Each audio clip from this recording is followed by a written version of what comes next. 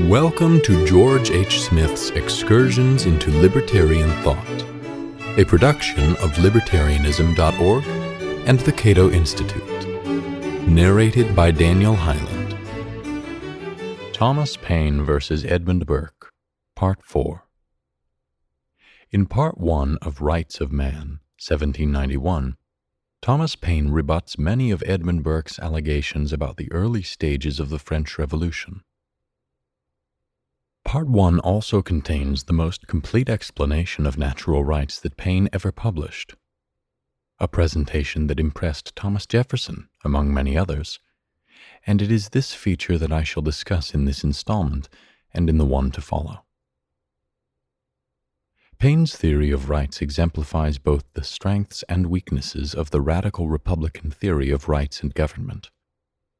Although well suited to demolish Burke's theory of prescriptive rights, Paine's approach fails to solve a key problem posited by Burke, an objection that went back at least to the 1640s, when Sir Robert Filmer argued that those who begin with natural rights in a state of nature, a society without government, are forever doomed to remain in that anarchistic condition, with no theoretical means to justify government.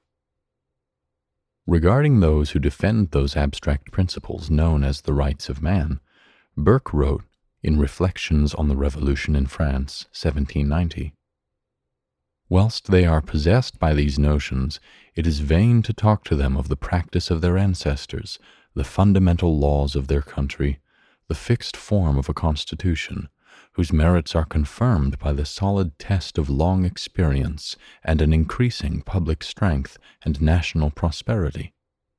They despise experience as the wisdom of unlettered men.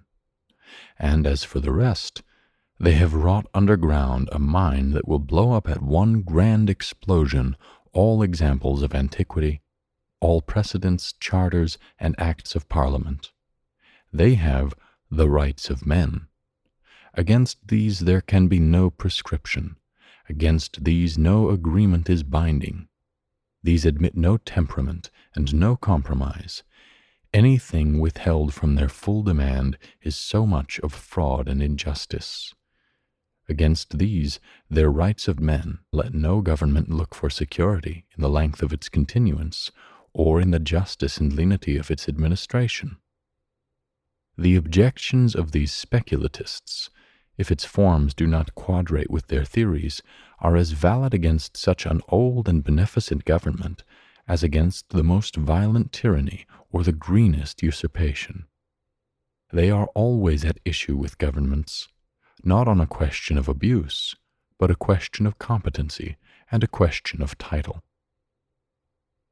Although Paine fails to address directly the crucial objection that natural rights will logically render all governments illegitimate, he does deal with the problem indirectly in his constructive theory of rights and government. So let's take a look at his approach. Against Burke's theory of prescriptive rights, according to which members of the current generation are morally and juridically bound by the fundamental political decisions of their ancestors, Paine argues that each member of each generation is born with the same natural rights as his or her ancestors. No person or group has the right to rule beyond the grave. Every age and generation must be as free to act for itself in all cases as the ages and generations which preceded it. The vanity and presumption of governing beyond the grave is the most ridiculous and insolent of all tyrannies.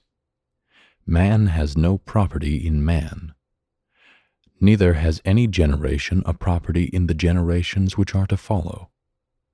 The Parliament or the people of 1688, or of any other period, had no more right to dispose of the people of the present day, or to bind or to control them in any shape whatever, than the Parliament of the people of the present day have to dispose of, bind, or control those who are to live 100 or 1,000 years hence.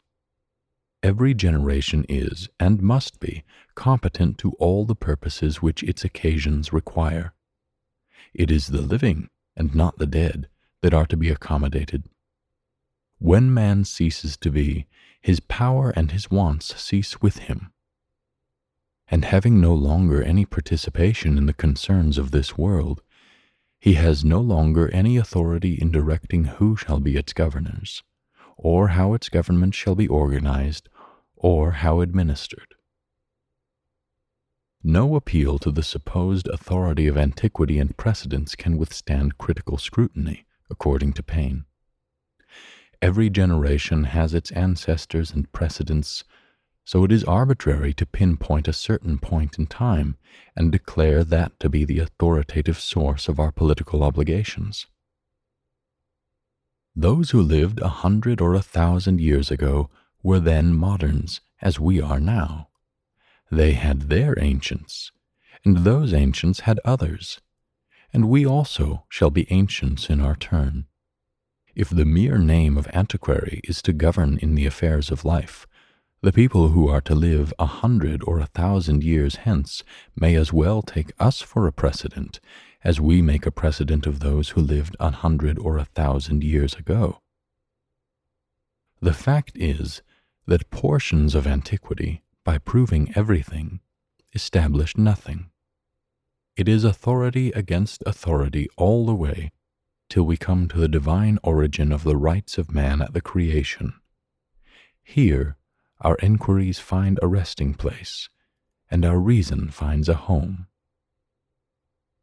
When God, i.e., the deistic God of nature, bestowed equal rights on his creatures, he did not restrict those rights to the first humans and then demand that future generations follow their decisions. Rather, each generation is a new creation in effect, endowed with the same rights as earlier generations, and the same reasoning will apply to future generations. The circumstances of the world are continually changing, and the opinions of men change also. And as government is for the living, and not for the dead, it is the living only that has any right in it. That which may be thought right and found convenient in one age may be thought wrong and found inconvenient in another. In such cases, who is to decide, the living or the dead? We now come to an obvious question. If one generation cannot legitimately bind future generations, then why should members of the present generation obey laws to which they did not personally consent? Here Paine appeals to tacit consent, a standard escape hatch in individualist versions of social contract theory.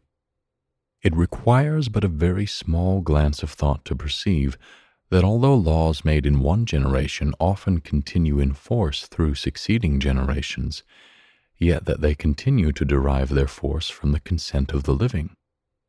A law not repealed continues in force, not because it cannot be repealed, but because it is not repealed, and the non-repealing passes for consent.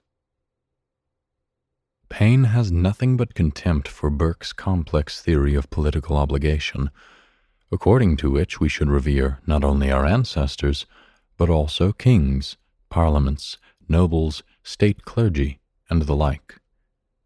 With these intermediaries, Burke created an artificial chasm between man and his Maker, and erected a succession of barriers, or sort of turnpike gates, through which man has to pass in order to fulfill his authentic duties.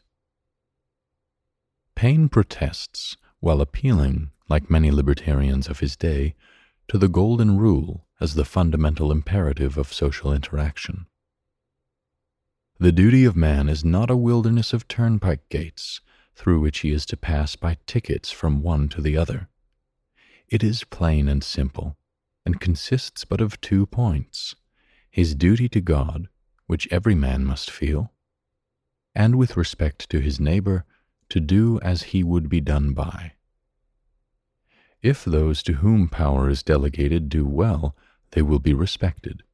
If not, they will be despised. And with regard to those to whom no power is delegated, but who assume it, the rational world can know nothing of them. Perhaps the most interesting and valuable part of Paine's discussion is his distinction between natural and civil rights. Civil rights, Paine contends, flow from natural rights. Civil rights are the means by which some natural rights are secured in a social context.